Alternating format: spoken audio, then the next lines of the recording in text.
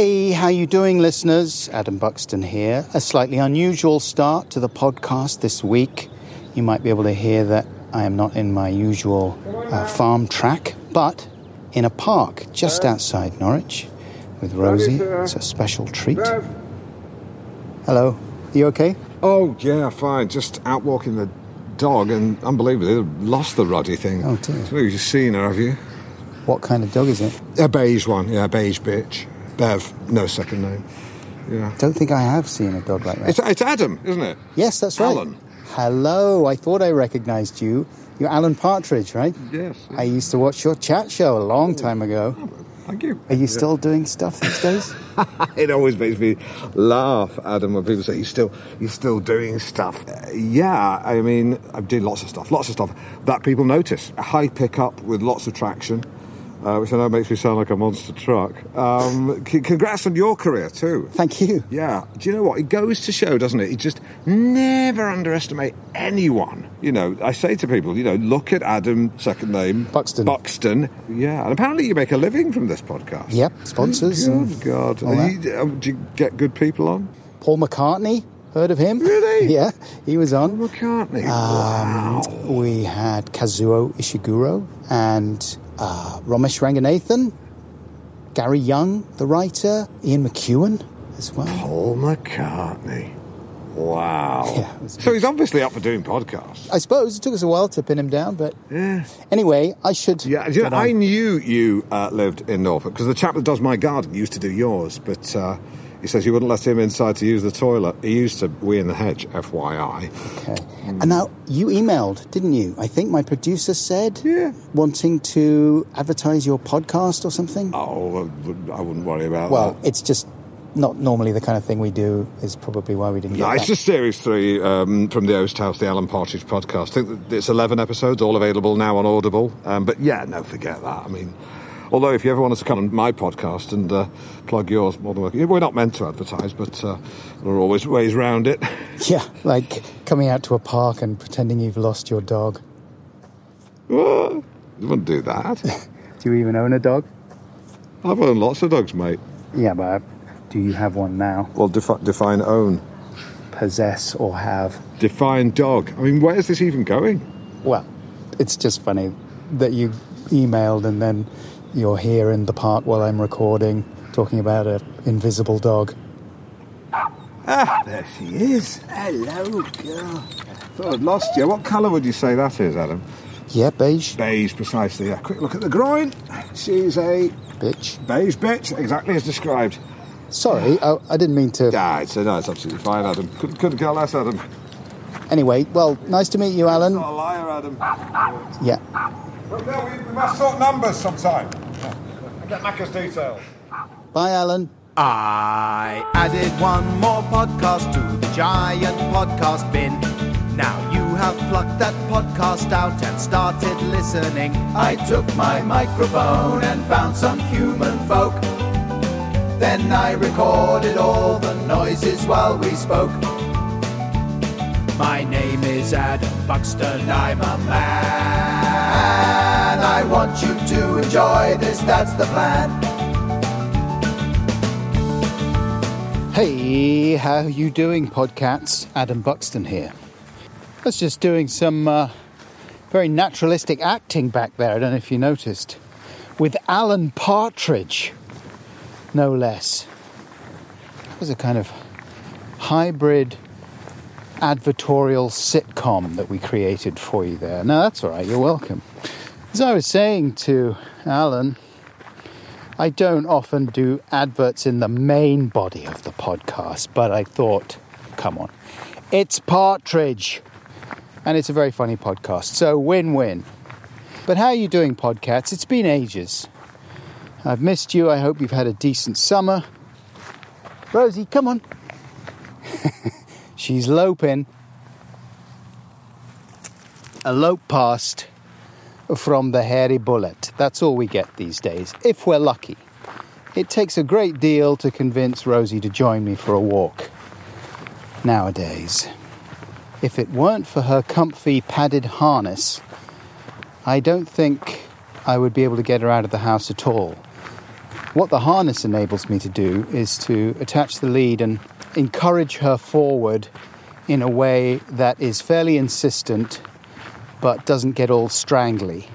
It's comfortable for her. And then once we get up the track, I can take the lead off on a night like tonight where there's no one around. And then she's a bit more lopey. But look, I'm going to catch up with you a bit more at the end of the podcast. Right now, allow me to tell you a bit about today's conversational ramble with one of the podcast's most valued friends, Natasha Charlotte Demetriou.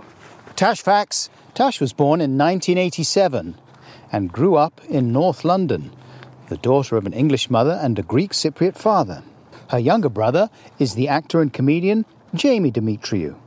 You know Tash from TV shows like Stathlet's Flats, where she plays Stath's sister Sophie. And Ellie White, Tash's comedy partner, plays her friend Katia. Tash and Ellie also have their own sketch show called Ellie and Natasha. A second series was recently commissioned and due to appear on BBC2 sometime in the future. We don't know when. The first series was on in 2021. Enjoyed it very much indeed.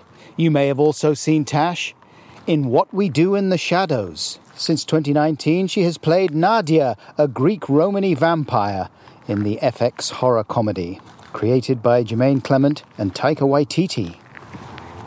So today's conversation with Tash was recorded face-to-face earlier this year, March 2023, and we did this one in London. We met up because I had asked Tash if she would do a voice for another thing I was working on, and when we had done it, I left the recorder running with Tash's knowledge, not covertly, you understand, and we chatted a little bit more. And we had been talking before we were recording about how many apocalyptic TV shows there are nowadays. And that got us on to talking about a couple of shows that I watched this year with my family. Station 11, about the survivors of a devastating flu, attempting to rebuild and reimagine the world. Sound familiar? Okay. And also the TV adaptation of The Last of Us, the 2013 video game in which Joel, a smuggler, is tasked with escorting a teenage girl, Ellie, across the United States in the years following the emergence of another pandemic, this time one in which humans infected by a mutated fungus are turned into vicious cannibalistic creatures that become more fungusy the longer they survive. That's a fair description of me, actually, as well. I don't think there are spoilers for those shows in this conversation. There are spoilers for the 2011 film Contagion, just so you're aware. Anyway, the result was quite a lot of stupid mushroom chat, but towards the end of the conversation, things got more emotional when I asked how Tash's dad was doing. If you've heard Tash on this podcast before, then you will have enjoyed her hilarious stories about her pa. But the last time she was on, which was July 2022, I think, she talked about how her dad and his family have been dealing in the last few years with the onset of his dementia, specifically Alzheimer's disease. And this is something, of course, that is affecting more and more of us, one way or another. If you're one of those people and feel that you could use some help or advice, there are details of Dementia UK's free helpline and their email address in the description of today's podcast. It's always great to see Tash, and it always involves a lot of laughter, but this conversation was more than usually emotional, I guess. But I hope you'll come with us and rejoin me afterwards for a bit more waffle, and maybe I will play you, and this is not a joke, the Square Pusher collab that I did earlier this year. Actual Square Pusher collaboration, sort of. Anyway, stay tuned for that. But right now, with Tash Demetriou, here we go. Ramble chat, let's have a ramble. focus first on this, then concentrate on that. Come on, let's chew the fat and have a ramble chat. Put on your conversation coat and find your talking hat. Yes, yes, yes.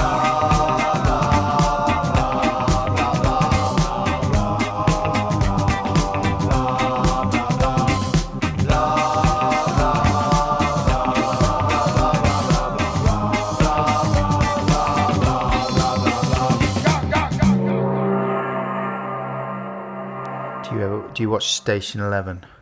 I don't. What is that? It's about the end of the world, Tash. It was made it's a book that came out in 2014, around then. And it's about a flu pandemic that wipes out most of the world's population. Are you talking about The Last of Us? No, that's a mushroom Fungal pandemic. infection. It's the most disgusting. It's disgusting. I didn't know it was my greatest fear, but it is my greatest fear now. Being taken over by mushrooms. Just loads of disgusting mushrooms, just being like, I want to kiss you with my mushroom. It's the worst thing I've ever seen. I couldn't believe it. I never knew that's what I was scared of, but I'm petrified of fungus. It's horrible. Have you seen it? It's absolutely the worst thing I've ever seen. Yeah. I couldn't believe it. It's just a load of mushrooms that want you to be mushrooms. Like, at least with the flu, it's not like the cold wants you to become the flu. It just wants you to get ill and die. But the mushroom wants you to be a mushroom. I feel the same way as you do about them. I think that's why the show has done so well. I think people really have a visceral response to mushrooms and the idea that your body would be taken over by them. Because, obviously you can grow fungus on a human body, right? Yes, you can. Fungal infections. I know. I've got one on my toe and it won't go. And that's why I have this thing that I have tried. Beyond dipping my toe in battery acid, which I found on some Reddit post that said that's what gets rid of it, I have tried everything. And every morning it's like, I'm back. And then you go and get your toes done and they're like, oh no. Very bad. It's very bad. Are you wearing the wrong shoes or something? No, it's because I did hot yoga for a while, and I think hot yoga is just essentially, it's like a money laundering front, but it's actually, they're just fungus farmers, and they're just harvesting fungus from people doing hot yoga, and then I caught, it was the lab leak theory, I caught the fungus from yoga, and it won't go, and it's been a few years. But yeah, I live also garlic, when people are like, breaded garlic butter mushrooms, pop one in my mouth. You're like, it's fungus. I agree with you. So you don't like mushrooms? No. No, neither do I. And people look at me like, well, the thing is, I am a picky eater. I don't like cheese. I don't like any, but that's... But that's also mold, exactly. So I kind of get it. I do understand, yeah. I do What's the word I'm looking for? It's all about spores and mold and... Well, it's just like the feces of life, the feces of nature. You don't fancy scraping it up and being like, lovely blob of cheese and mushroom and toast. That's the thing. It's all weird, jammy it's like stink. And then mushroom is just spongy nothing. Sorry, when you're getting a pig to sniff it out and then being like, blah, blah, blah, lovely. Truffles, lovely. Truffle pig snuffing it out for me, lovely. You're like, you've gone insane. That's true, isn't it? That's the only animal that is able to locate this beautiful, exquisite delicacy. Is a pig.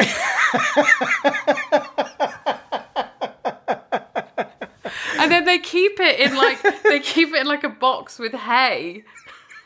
Like a weird, dead hamster. And then they present it to you. Would you like some? No, a pig found it. The only one that's more of a delicacy is found only beneath the shit of a dog. Have you ever tried a truffle? I mean, I'm guessing the answer is no. No, I've had it on stuff and I've tried a truffle crisp, but every time I'm like, oh my God, something's dropped on this. This fell on the floor and they've scraped it up and put it back in the plate. It's a headache and a taste. It's like a migraine. So if you have a really good connection with your nose and you're like someone who's like, my palate, then maybe you'll like it. But I don't identify with my palate. I identify with my teeth. So did you watch The Last of Us? Yeah, I haven't watched the last episode though, so please don't tell me. Oh my God. I know.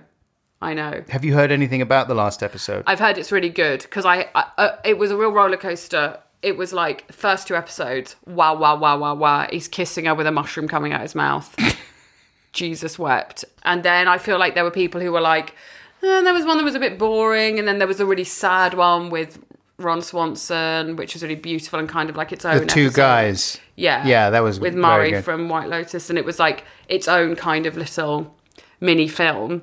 Yeah, it was beautiful. It was really beautiful. And also made me want to be a prepper so hard. Oh, God, to be that organised. Do you know what I mean, though?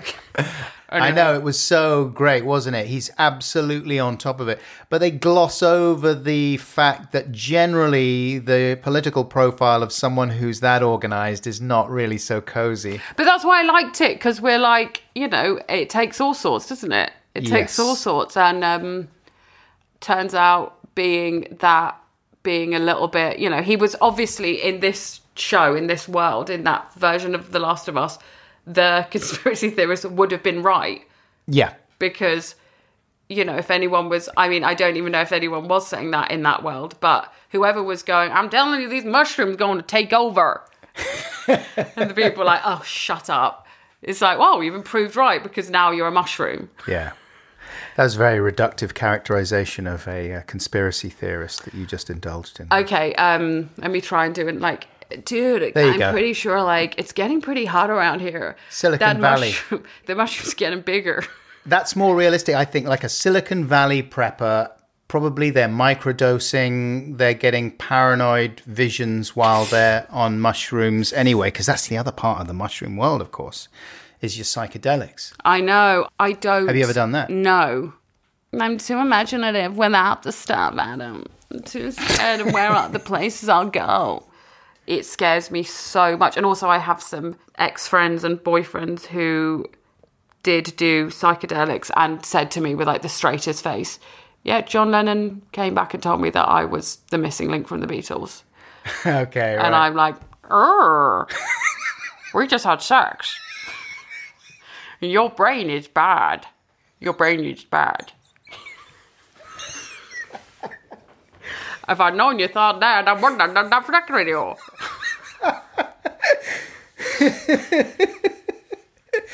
And they were absolutely swearing it to you. Yeah, just people who are like, they say it with that sort of, that almost like, evangelical, like, in a mad, someone who's convinced of something. They weren't saying, obviously I was high, but...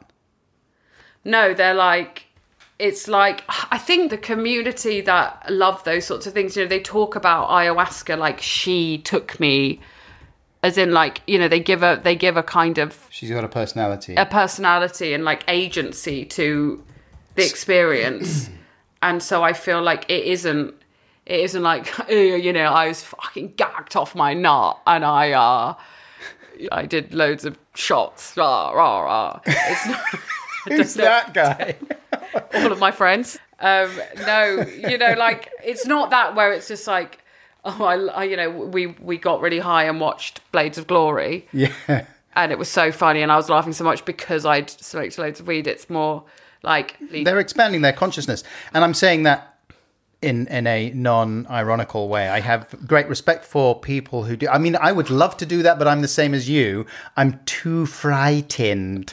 You got too much of an incredible mind, Adam. Too much of an incredible mind. I do think I am like, if it helps people, and I've like heard little bits of information that it can help. Definitely, I think it can help people. With depression with and trauma stuff. And PTSD. I'm like, well, that's fantastic. What about under carefully controlled circumstances? If you've got super doctors there, because people like you and I, we've got hang-ups, right? Oh, for sure. What if we were able to get in touch with some of the things that we're hung up about, to get a different perspective on those things, love ourselves a little bit more?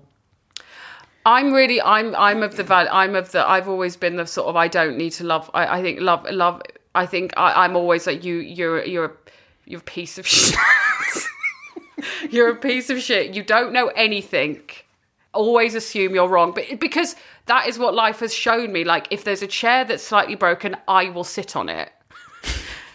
and I will take it down and ruin the party. Like if there's a floor to be here, I will smash my nose into it. Like it's like, as much as my lived experience is, assume the worst, and then you can only ever be pleased, right? So no psychedelic experiences at all for T. Demetriou? No, absolutely no. I'm so scared. I'm so scared. Like, I just know also I would become so annoying and be such a burden on everyone. Yeah. But to return to, I think, where we started, The Last of Us, you know there's going to be a second series. Have you played the video game? Obviously not. No, I haven't, but I do know it was a video game, and I know that I actually really, I thought it was quite juicy. I think they kind of dropped it maybe for the rest of the series, but that first episode, the way it was filmed kind of felt like a video game a bit. Like the way it was kind of, you're seeing it from the POV of in the corridors and stuff. And like in the car when he's like driving, and you can kind of see, I don't know, I thought that was kind of I think that's just filming things. Well, in my head, I was like, wow, the director's really talking to no one in my house. Wow, the director's really taken on board the video game origins of this piece. First-person shooter camera. And I'm feeling like I'm playing the game, and I don't have a console in my hand. I've got a remote. Wow. My daughter is 14, and even though she's not a massive gamer, like she plays some video games, but she's not on there all the time. Because she's too busy going, scrolly, heart, scrolly, heart, scrolly, heart, scrolly. Can you not stop her? Yeah, she's not that bad. Oh, good. She's not that bad. She's fine. But she knows what's going to happen in The Last of Us because she has watched friends playing it. And she said to me the other day, because we were talking about the final episode. Obviously, we're not going to do spoilers here. But there's a lot to think about and talk about after you've seen the finale of the first season series of The Last of Us. Okay. And we were having that conversation, and I was like, well, what the hell's going to happen in the second series then? And she's like, well, do you want to know? And I said, you shouldn't even, that's not even cool to ask me if I want to know. No. And I said, you should be cancelled. I'm cancelling you. Yeah, for asking me that question. People got to do more counselling within their family. Yeah. So I'm cancelling my daughter because I said, it's not cool to even ask that question, especially to a dickhead. Yeah. Because I'm going to say, yes, okay. Yeah. And that's what I said. Yeah. So then she told me the whole of the second. How does she know that the film season. isn't going to, like, the directors or writers aren't going to take a little bit of their own? She doesn't, but so far they've stuck very closely to it. Oh, this is such a boring question. I thought with video games, you decide how it ends by how much of a good player you are or not. My understanding is that that's what's very clever about the game is that you get put into a kind of zero-sum, unwinnable scenario. And that's what is reflected in the TV show. Uh-oh. Okay, so this is still attached to the bit. It's a bit of a tangent. So there was some bloopers of The Last of Us on YouTube. I'm basically doing what you do in Bug, but I literally remembered someone sent me this the other day. So there's some outtakes of The Last of Us on YouTube, and a comment underneath it, which is one of the best comments I've ever seen, is this. Pedro is a bad actor. Bloopers should never happen. As an actor, it's your job to always have the best performance. When working on my own short film, if one of my actors would play up, I would deduct some of their pay. Shoots are expensive, and I don't want you to waste that money by laughing around. The fact that he was paid $100K is more disgusting. Actors, it's your job to act and be tip-top mint condition. Personally, if I was Craig Mazin or any showrunner producer, I would immediately talk with Pedro and Bella about the inappropriate misconduct. Mistakes do happen, but after the first take, there's no second chances. There should be some immediate consequences for the actors. Laugh and critique me all you want, but I'm here to film, not watch you gig on Take It Unprofessional. Honestly ashamed that this woke modern age thinks this is acceptable. Holy Moses. Do we know if they've produced any actual films? Well, clearly he did a short film, and it was a toxic environment. That's like the James Brown of movie directing, of just fining the actors if they get a line wrong. Mistakes do happen, but after the first take, ... there's no second chances. Blooper reels are weird. I can't help clicking on them, but they make me feel dirty. I don't know what it is. Like the first time I ever saw one, in the olden times, Tash, let me tell you, when you would watch It'll Be All Right on the Night, and I've spoken about this before on the podcast, I think. It was a thrill that was beyond electric. It was like stepping into another world, flipping round the TV and seeing behind it what the reality of this amazing world was like. The fact that these gods and goddesses would get things wrong was just so extraordinary and hilarious and fun. But then I think the first time I saw a sitcom that had its own blooper reel at the end, I thought, no, we don't really need blooper reels anymore. I don't know, I'm mixed, because it was the same for me, you know, when you'd watch something that you absolutely loved, or there were those films that would sometimes in the credits at the end, you'd see some bloopery stuff, and you were like, I'm one of them. Yeah. I'm one of you. I'm friends with you now because I've seen this. So it was electric in that way. Yeah. But I think I know what you mean about the feeling sick thing, because maybe once you've become part of the industry, you realise there are some people that fake it. Oh, really? Well, I thought that's what you were referring to. No, that didn't even cross my mind. I was just sometimes thinking... it's just... I was just thinking, my problem is, like, I do think it's slightly... Even though I love them, sort of... I think it slightly erodes the thing. Also, I think it's become a little smug. Yeah, obviously. It's because of blooper reels have become a real thing that I definitely know there are people who I've acted with who are like, come on, let's milk that. Just thinking like blooper reel. Like, this is all like people who go like, that'd be great for the blooper. No, seriously, can we sort of put star that in the edit or something? Because that'd be fantastic for the blooper reel. And you're like, Lord above, give me strength. So I totally, it's definitely become smug, but in the thing of people do it on purpose, like, I guess it really broke my heart when I would, like, I don't know, when I'd go to the theatre, or not that I go to the theatre much. You go more than I do. Well, I went, and I think I went to see a play that I really liked, or with a friend or something, twice. And in the first night, I'd been like, oh, really? He said, the thing went wrong, brilliant. And then the next night, the exact thing went wrong at the exact same time. And I was like... the play What Goes Wrong? No, it wasn't. The play, they've just gone wrong. Oh, the title. No. But, you know, you're like, oh no, I've been lied to. Oh, they did the same blooper. Yeah, they'll like, you know, we or doing live comedy, you know. Yeah. There are certain sets that where you go, oh, he tripped up on his line. And then you go and see it again, you're like, oh, everything's a lie. Well, the thing is that I think the way it might happen is that you do a genuine blooper, you fluff something, you get a big laugh from the audience, and then you think, oh, well, there is something in there that is repeatable and that is better than what I had before. And usually what happens is if you try and recreate a spontaneous moment, it never works and you abandon it. But sometimes you can be led through to a nice little thing that does work. Or the other thing that happens is you always trip up on the same thing. So the same blooper can happen just because there's something built into for sure, the way you've written it. Something that makes you laugh over and over again. Makes you laugh. Or I had a bit when I was touring around reading from my book, there was one bit that always triggered me and made me weep. But that is the beauty of the blooper. Yeah. Like, that is when it's really funny and people, like, so I remember watching The Office extras on the DVD, the bloopers, like, over and over again, because you're like, this is legit. Like, literally, he is coming out with some of the funniest off-the-cuff things. What would you do other than laugh? Like, it would be such a struggle. But, yeah, it's like, if anything gets really big, it somehow gets corrupted.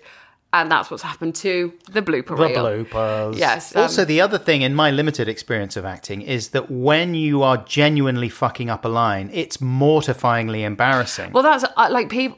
This is really awful because I've said it so many times in interviews, but people will often, you know, because I've done some comedy TV, people are like, it must be such a laugh on set. And I'm always like, it really is, yeah. But the truth is, it's not. It's deadly serious. You're hungry. It's cold. Everyone wants to go home. It's late at night. Or, you know, it's like we've got 15 minutes to get this entire scene. And so quite often it's so deadly serious. It's like the antithesis of Giggly Town. And that's not to say that it doesn't happen, but it's not... I think it's because there are some actors that I work with who are a lot more joyful than I am and are like... laughing all over the place, but I am quite worried about fucking it up or like stepping on someone else's line or not getting it right or something.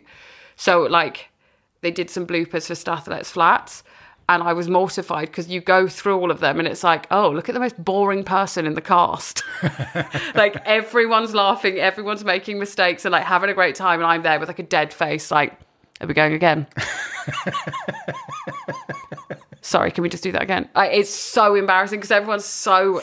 And like, because we're all like friends, that show is like, it should, but it's like, why are you so miserable? You've got a denim cap on and square tracksuit bottoms. Laugh, you miserable idiot. But then there are times though when you do get the giggles, and it's like it's heaven. It's like being on heroin. But then you can't stop, and then you get to the place where the camera people are going like, okay. No, there's definitely that, and also I do think, you know, the smugness comes to the fact that if it's the actors that are all having a laugh, you're like, you're all getting paid so much money. Do your job. Yes. So it's like, is it like everyone, there's someone holding a really heavy camera and someone else hasn't slept. Do your job. Yeah. And you're like that. I said the wrong word. Oh, man. Okay, so have we tied up all the loose ends in this section? Mushrooms. You don't like them and you don't want to become one. God, no. Please, no. I'd hate that. Also, you don't want to do psychedelics. If you ever change your mind, maybe you and I could go and do We should do one and do a podcast. That's a TV show, isn't it? I mean, that is a podcast at the very least. That is a TV show. Come on. Someone out there. Just silence and dribbling. If you want to pay me and Tash to go out to Peru or whatever and do ayahuasca under very strictly managed medical conditions. On BBC Two. So that we don't lose our minds forever. I got asked to do I don't get asked to do, sadly, I thought at this point in my career I'd be like, you know, I'd be like batting away the offers, but on the whole, I've been asked to do 2 shows repeatedly. One I can't do because I don't have a driving license, which is Celebrity Most Dangerous Roads. I didn't even know that which existed. is just a couple of celebrities go to some really dangerous roads and drive down them and shit themselves, which I'd love to do, obviously, if I had a license, but sadly I don't. And the other one is Celebrity Hunted. Oh, yeah. But I just was like looking at it, and there was a guy that did it and did it so well that, and I feel like I might be making this up, but I don't think I am. He was so good. He was gone for about 2 months. So explain the premise for people who haven't seen it. Celebrity, Hunted is a show where they get like sort of FBI, CIA, MFI, I don't know where. MF Doom. Yeah, exactly. Experts and some people who are up for trying to hide. And like go off the radar and like, so I guess like, and there's a kind of control center where they're tracking the people. Well, they have all the technology that they would use to try and catch a fugitive. Yeah, a real fugitive. So you're basically taking on the character of a very dangerous criminal. Yeah, and the challenge is who lasts the longest without being caught. But 100%, like I think it was like me and Ellie to do it. This is what would happen. We'd freak out, go to Angels, buy clown wigs, pay with our card. Then I go to say, can I get some mango fingers from Marks & Spencer's? Done. 7 minutes. We're on the floor with our hands behind our backs in clown wigs. Mango fingers. I just want a healthy snack, quickly. I got asked to do Hunted as well. But the problem with the show is that obviously you don't know how long it's going to take. If you turn out to be really good... Well, that's what I'm saying. You have to kind of be free for up to sort of a year. Because if you are really good... I swear there was a guy that like went deep, went low in Scotland. And he used like canals. Uh-huh. Maybe when I'm retired and my entire family have abandoned me, I would be like, why not? Go and see how well I can hide. Become a mushroom. The other thing about... presumably some of your friends have done the ayahuasca retreats, yes? I don't know. There was a lovely costume lady who I worked with who was a shaman. Oh, yeah. And was constantly like, I'll introduce you to her. And I always be like, oh, sorry, who? And it was like, oh, ayahuasca, sorry. Yes, ayahuasca. Oh, she called ayahuasca her. And she was... What, just like on a break or something? Well, let's, when we finish filming, let's have an afternoon where... I don't know if you can microdose ayahuasca. I think it's all or nothing, isn't it? Oh, no, it's not microdosing. It's do you want to... Full she. Do you want to do her? Yeah. Do you want to fuck ayahuasca? And apparently that's what you do. You have to make love to it. Yes. Well, I've got a couple of friends who've tried it. Simon Amstel was on this podcast a few years ago, in fact, extolling the virtues of... Everyone pukes, though. I think that's part of it. That's the thing, is like, nothing about it seems fun. Puking, feeling sick to your stomach, confronting your worst fears. But maybe it's because we're just small-minded little Puritan bigots. Well, I worry that is part of it. Just like little, like, no, I'm just like some double espresso. It's fine for me. Yes, I don't like cheese. I don't like mushrooms, and I don't like psychedelic experiences that broaden my consciousness. I'm high on life. Shut up. Go and take some ayahuasca and fucking live a little. Yeah, well, if we get an offer, come on, that could be good. So, I think we'd end up doing the sort of quite safe, like little nibble. No, like like a sort of, it would be like ITV. Yeah. Me and you, sponsored by McDonald's. Sue Perkins is our shaman. Yeah. And on the way, we sort of do some cultural stuff in Peru. We do the Inca Trail. Do you like apocalypse TV shows, movies, fiction? I'd be interested to see what you make of Station 11. I like it. Well, I like it if it's fantastic. If it's not too realistic. Yes, exactly. I don't like it when it's like really, like I found Interstellar really, really troubling because it started out with like the world had just like nothing crazy had happened, just the air got a little bit more toxic, and like, oh well, in my worst nightmare, dust storms and all that. That's how that would just be a hellscape to live through. So if we're talking about like mad rats take over, I'm like, come on, give it to me. Yes, zombies. Cut to us in 2 years, being like mushroom people for that matter. Exactly. That kind of thing. Well, maybe you won't like Station 11 then, because it's quite. Yes, it was. I think I said already, didn't I? It was. The book came out in 2014, and it was all about a flu pandemic that wipes out most of the population. Well, that was like that film. Was it called Contagion? Or am I making that up? That went to like the top of Netflix because it was weirdly about a flu pandemic that came from like Asia. That's right. And that was the one, and spoilers, that everyone dies in that one. And there's a lot of stunt casting in that one. I think... what's her name? Kate Winslet is in that one as a lovable doctor, brave doctor. And halfway through, see ya. And it's quite a shock. You think, no, not lovely Kate. Yeah, no, it wasn't touch wood. It wasn't like I was watching it thinking, oh my God, this is what we're going to be living through. But it was very much with that one. It was like, you'd sneeze, you're dead. Mm-hmm. Yeah. It wasn't. No, that's like Station 11. Yeah. Right. It's like 99% fatal flu To pandemic. me, it's the, in The Last of Us, it's when she's like an Asian doctor and she gets like sequestered and she's like, what's going on? Why am I here? And they bring her in to see that body in the room, and it's full of, it's a fungus body, but just her like face of like, yes. There's nothing. All you can do is drop a nuclear bomb on the town. And you're like...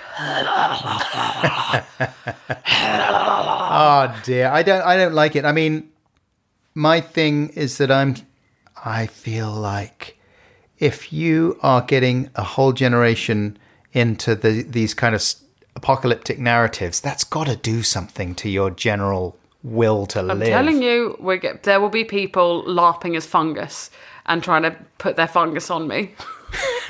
Well, that sounds fun, though. Okay, in the next few years, The Last of Us is going to spawn a load of people who are like cosplaying as fungus, and that is when I walk into the sea. Cosplaying as fungus is good. Comic-Con this year, because that show's been so huge. Comic-Con this year is just going to be just a giant, from a sort of bird's eye view of it, it's just going to be a big plate of mushroom risotto queuing up for autographs. Will you go to Comic-Con? I don't know, actually. We did go for 1 year for Shadows, and then the old pandemic happened, and so we did it all on Zoom. I feel like the guys went this year, but I couldn't because I was looking after my Faja. Oh. So yeah, we might go this year. There's been no talk of it though, but I don't know. I don't want to speak on behalf of the FX network. Yeah. Are you doing more What We Do in the Shadows? Yes, we're doing Series 6 is definitely happening. Oh my God, you've done a show that's had 6 series. I know, it's so mad. It's so bizarre, so weird. And it's just so weird. I'm obviously blessed. You've had lots of different sort of actors coming in and out of the show, right? Yeah, we have lots of lovely guest stars. Yeah, amazing. Bas Gaston? Bas Gaston. Bas Gaston? Who was your Bas Gaston? Oh, best guest star. Oh, well... What did you think I was saying? I thought it was an actor called Bas Gaston. And I was like, I don't know who that is. This week's guest star, Bas Gaston. Bas Gaston? I'll be playing the role of Michael this week on Bas Gaston. What are you asking? Oh, who the best one is? Yeah, best. Or one of them. Fun. Obviously, Al Roberts from Stath, even though I didn't have any scenes with him, but just having him in my vicinity. Your own royal virginity. In my obviously him being inside my virginity on set was having a pal from the old smoking London was so lush. So he by far and away, but that's for personal reasons. I would say Fred Armisen was very funny and nice. Yeah. Because I have to come clean and say I haven't seen all of those 6 series. What are you talking about? You've not watched... Well, there's not been 6 yet. Actually, 5 hasn't come out. Or 5. So you've not watched 40 episodes of vampire comedy? Not yet. Hey, do you know who I mean by David Sedaris? Yes, of course I do. So there's a bit in his diaries where he is talking about the moment that his father dies, and he's talking about how quickly they got over it because he didn't get on well with his dad. Yes, I feel like I may have heard this because my brother went to see him. Yeah. And absolutely worships And he said him. 5 minutes after we heard the news, we were talking about our new favourite vampire show. And I was thinking, well, what else could that be other than What We Do in the Shadows? And then you realise he's just discovered Buffy the Vampire Slayer. It's a compulsion that leads you to explore that leading edge all the time. Yeah, I'm still a curiosity seeker. Looking at the idiosyncrasies of things.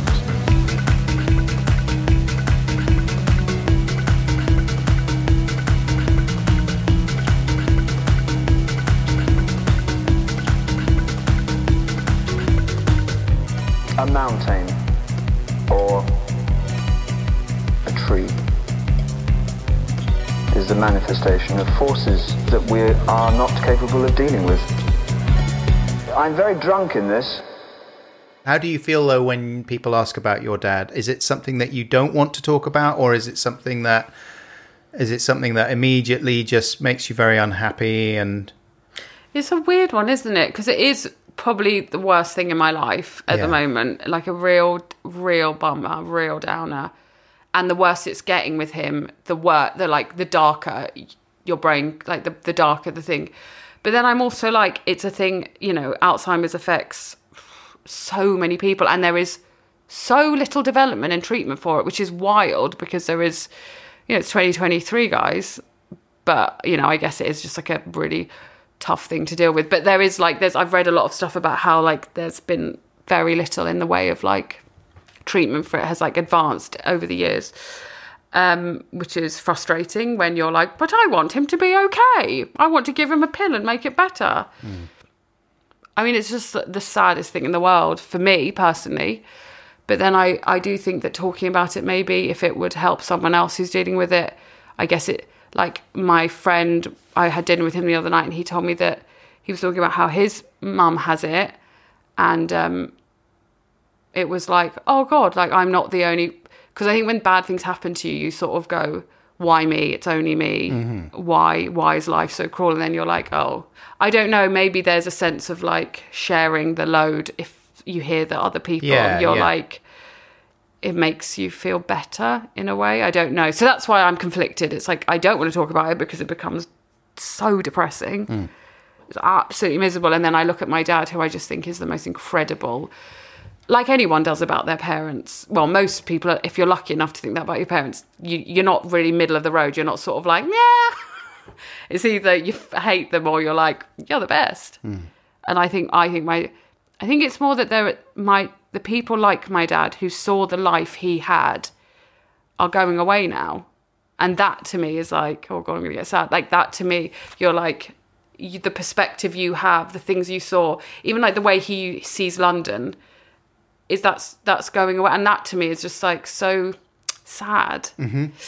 And also that he's had a very, very tricky life and just has always been just made the best of everything. And so you're like, why did you have to then at the end of it forget everything? Do you think, though, does it worry you that... I mean, there's so many things that are difficult about it, aren't there? And there's so many things that trigger worries for yourself as well, watching someone you love go through that. And is that something that you're anxious about as well, and for yourself at the end of your own life? And of course. I mean, I guess it just is like, I look at my dad and I'm like, it's coming to an end. This thing you've had, this life. Yeah, that's the main thing, isn't it? It's coming to an end, and like actually watching that, knowing that there's no hope. There's no like, oh no, but don't worry. And I think that's just the same with aging, right? It's just the way it is.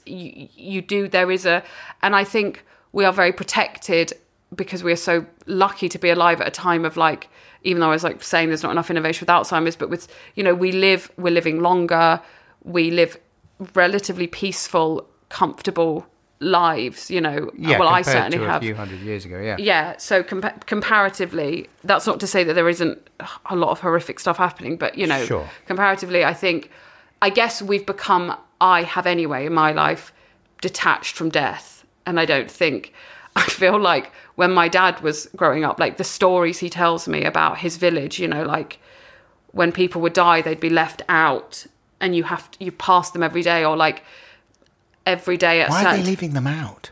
For people to pay their respects, like in the middle of the village. And maybe because we live in a city, I don't know what it is, but you don't have that relationship with death. Whereas I feel like back in the day, maybe because people died younger, or especially my dad who grew up in a village with nothing, it is like stick, stone, fire, life, death, sex.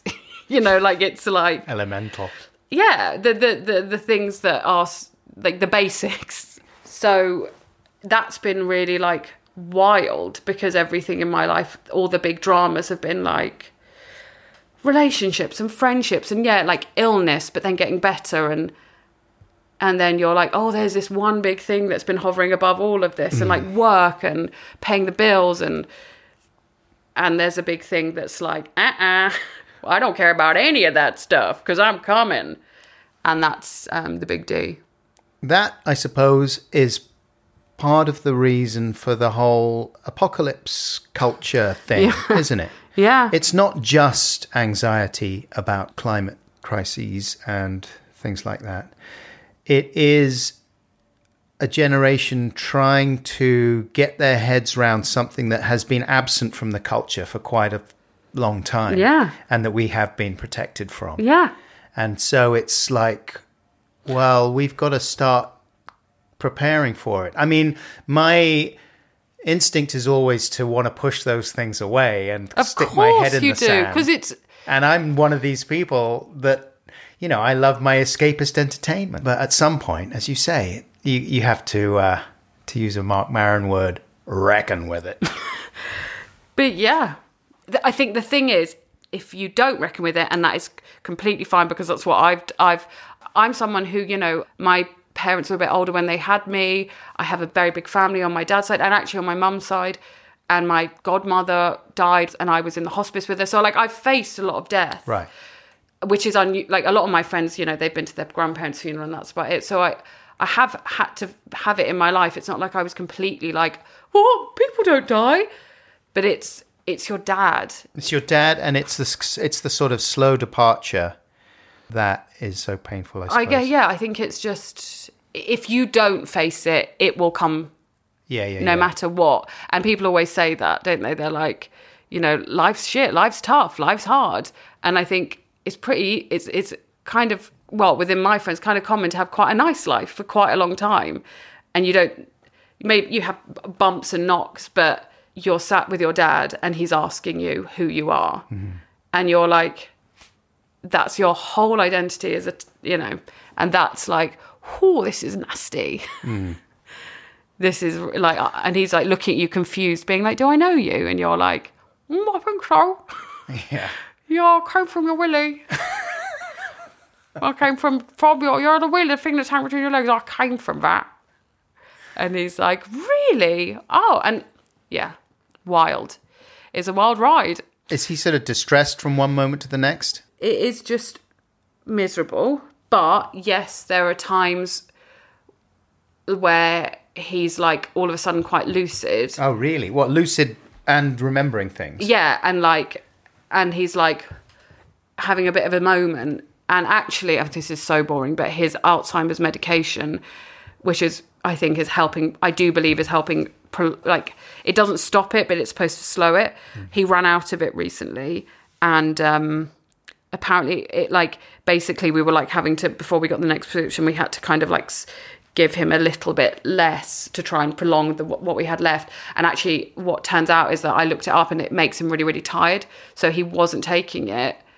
And obviously in that short moment, you're like, it's so hard because he was like, had way more energy and was way less tired.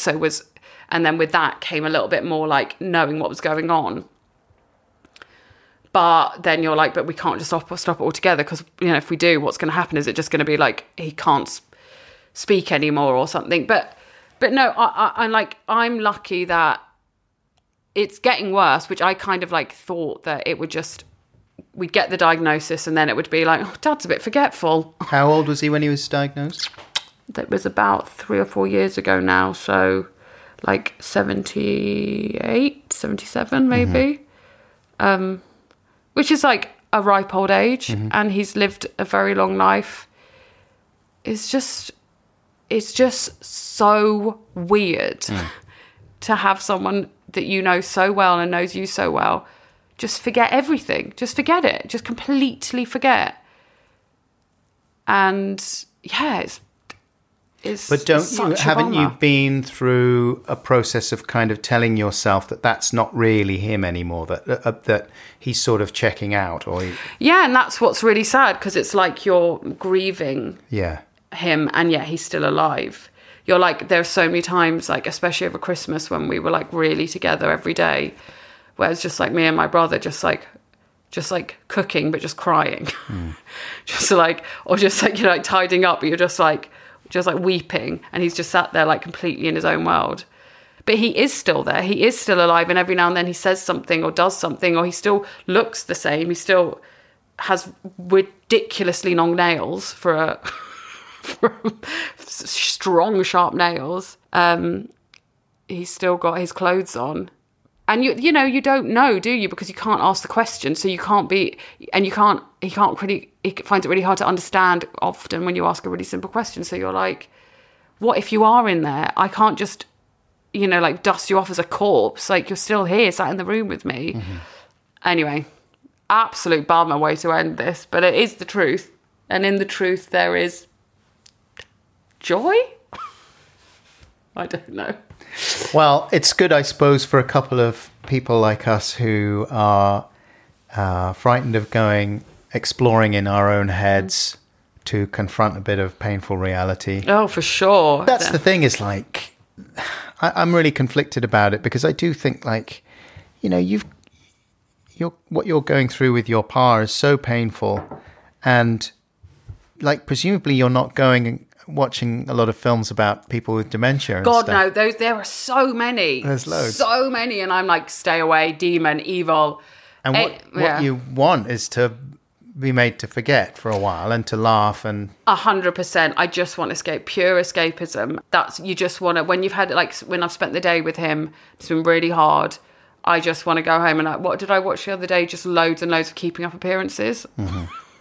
The like old BBC sitcom who was it's just the Patricia Routledge is giving the performance of her lifetime. It's absolutely, it just keeps just like a woman just falling over hedges was Hyacinth Bouquet. The bouquet residence, lady of the house speaking. Unbelievable comedy. But yeah, definitely that. Definitely escapism. You know, and you just like really love someone and you just want them, I just think he's great, and you just want him to, you're just like, oh, don't go. I'm having such a nice time with you. Sorry, Tash. Oh, I'm really sorry. Yeah, it's hot as shit. I mean, you've gone, oh God, we're both crying now. It's hard. It's really, oh, I'm so sorry. I made everyone cry. I asked you the question. I'm sorry. I'm more sorry than you are. You should be. What have you done? We were talking about mushrooms 20 minutes ago. We were laughing and laughing about mushrooms. And then I thought, oh, yeah, ask a really heavy question. Yeah. This is what happened. But, you know, I guess it's like, it's a testament to him that, like, I think he's so great and I love him so much. And I think that, like, what more can you want? I heard something on a podcast recently, actually, about what's the meaning of life, or they were, like, pondering the meaning of life or something. And they were like, what is our purpose? What is the meaning of it? And then I think it was like, just walk around a graveyard. And it's like, see what's written on the graveyards. And it's all like mother, teacher, artist, father, uncle, sister, brother, friend. And you're like that is what my dad was. He was just like, he is just like the best dad in the world. Sorry. So it's like, you did it, you know, like, and I don't know. I just listened to that and was like, yeah, that is what my dad did. He was like a friend and a dad and a brilliant brother, and like he meant so much to all the people. He did all the jobs. He did all the things. Oh God, this is so embarrassing. Oh man. Yeah. God almighty. Wow. Here we go. Yeah, I told you this would be fun. Come on, you have to face it. You can't have the laughter's good because the crying's bad, right? Something in that? Well, we were talking before about comedy and why some people feel obliged to do certain kinds of more superficially hard-hitting comedy, and maybe get themselves in trouble exploring certain controversial areas and topics. And I was saying that I think part of the reason is that nowadays, when there are so many things going on in the world, so many social revolutions happening that need to happen, I think a lot of comedians feel like, what the shit am I doing? How am I helping anything doing my stupid clowning around? Well, I think it's the same with like award ceremonies, isn't it? It's like, you know, you have this thing of like, that's why you have so many actors going up, pledging their allegiance to something or doing it because it's because they feel like they're doing a stupid, pointless job that no one gives a fuck about, really. But of course they do, and it's important. And that that's what, to go back to Station 11, I think that's what Station 11 is about a little bit. And I think my wife finds it slightly insufferable because it's basically about a troupe of actors. And the whole philosophy of the thing is the show must go on. Right. And that this is all we have is to cheer each other up. But I up. always think the show must go on is like a real basic bitch, but like thing of like it's replicated in life. Like that's how I feel about my dad. It's like, it's like, well, what do I do when he goes home? Do I just literally go and put my head in a bin and pour boiling hot water over my head just to try and forget how miserable that was? You shouldn't do that. Or do I, you know, you're just like, oh no, I'll just warm up some soup and turn on Hyacinth Bouquet, and we move, as Ellie always says, we move. The moral of my story is actors are incredibly important. And they deserve more money. And they deserve more money and more praise and more acclaim and more nice dresses. And if there's one group of performers that are even more important than actors, it's comedians. The clowns. To send in the clowns. For God's sake, send in the clowns. Send in the clowns to this podcast because I have made it miserable. Yeah. I'm really sorry. I feel like I've totally traumatized you. No, God, but like this is what I mean about like, you have to live in reality. Like I can't, that's what we're talking about, right? Like, you know, like burying your head in the sand. It's like, it doesn't, your head can be in the sand, but people are still going to be doing smelly poos in the toilet. You can't smell them because your nose is full of sand, but let me tell you, they stink.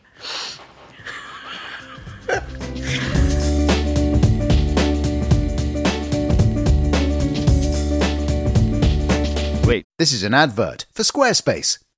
Every time I visit your website, I see success. Yes, success. The way that you look at the world makes the world want to say yes. It looks very professional. I love browsing your videos and pics, and I don't want to stop. And I'd like to access your members area and spend in your shop. These are the kinds of comments people will say about your website if you build it with Squarespace. Just visit squarespace.com/Buxton for a free trial. And when you're ready to launch, because you will want to launch, use the offer code BUXTON to save 10% off your first purchase of a website or domain. So put the smile of success on your face with Squarespace.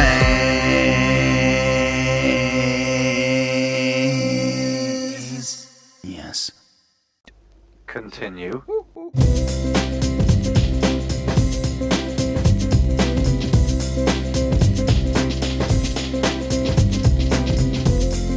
Hey, welcome back, Podcats. That was Tash Demetriou there.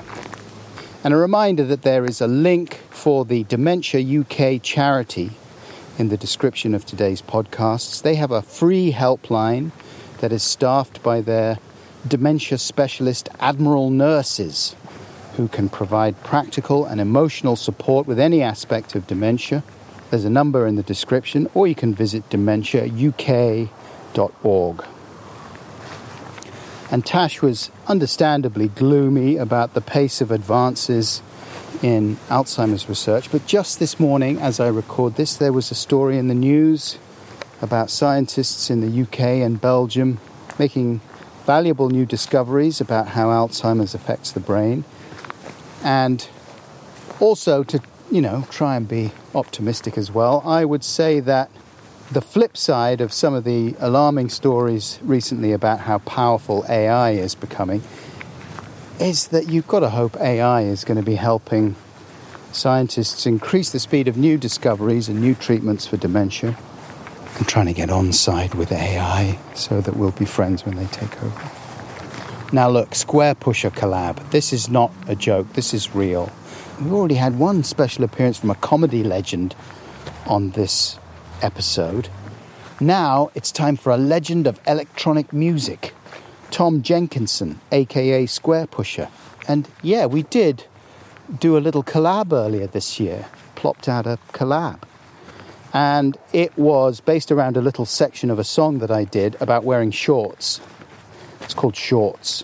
If you came and saw me on my book tour in 2021, I used to sing it at the beginning of shows.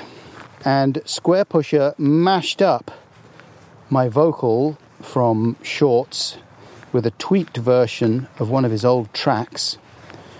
And he made it available for download on Bandcamp a month or two ago as part of an effort to raise funds for a not-for-profit music venue in Chelmsford called Hot Box that has been struggling since the COVID lockdowns. And actually, that Bandcamp link is no longer up. But if you promise to click on the link in the description to the crowdfunder page for Hotbox and make a donation, then I will play you the Square Pusher mix of Shorts right now. If you're unable to make a donation, obviously that's fine. But please do not hear Shorts when I play it now. Oh, I'm wearing shorts. I wear them when the weather's warmer. And for sports, I like to feel the breeze on my shins and knees. Shorts, shorts, shorts, shorts. Not everybody likes my shorts. Not everybody wants to see my middle-aged man legs. Shorts. You're not a schoolboy now. It's time you got yourself a pair of long trousers. Shorts. That is an actual kind of collaboration between myself and Tom Jenkinson, aka Square Pusher, in the aid of Hotbox in Chelmsford, one of the many excellent music venues that have been struggling in hard times. So if you're able to help them out with a donation, or just go down there, have a drink, see what's going on at the hot box, that would be great of you. There's a link in the description. I'm throwing a lot of info at you this episode because I've been away for so long. So I hope you're not feeling overloaded. I've got a couple more things to mention and then I'm out. This is a plug for another music legend and former podcast guest, Brian Eno. He is doing a couple of rare live performances, very seldom plays live, but he is at the Royal Festival Hall in London on the 30th of October of this year, 2023, and the performance features an orchestral adaptation of his 2016 album, The Ship, with the Baltic Sea Philharmonic. And they are an unusual orchestra in that they play standing up entirely from memory. There's 2 performances of The Ship on the 30th of October, one at 6:30 and one at 9 p.m. And they will also feature, during one track, vocal contributions from comedian Peter Serafinowicz. Peter was on the original album on one section, and he's going to be there that night. I will not be on stage that night, but I do hope that I will be in the audience, and I hope that I might get to see some of you. Link in the description to the Brian Eno event at the Royal Festival Hall. I am going to be seeing some of you at the Royal Festival Hall later in the year on December the 12th for the live recording of the Christmas podcast with Joe Cornballs Cornish. And that went on sale a couple of months back and sold out quicker than we expected. So I wasn't able to tell you about it on the podcast. I apologise if you would have liked to have gone along but didn't hear about it or couldn't get tickets. You will, of course, still be able to submit made-up jokes, amazing anecdotes, etc. for possible inclusion. There is a link to the events page of my blog in the description today, which will give you details of where to send your submissions for the Christmas podcast. And on that page, there are also details of another live show that I've got coming up in a few weeks.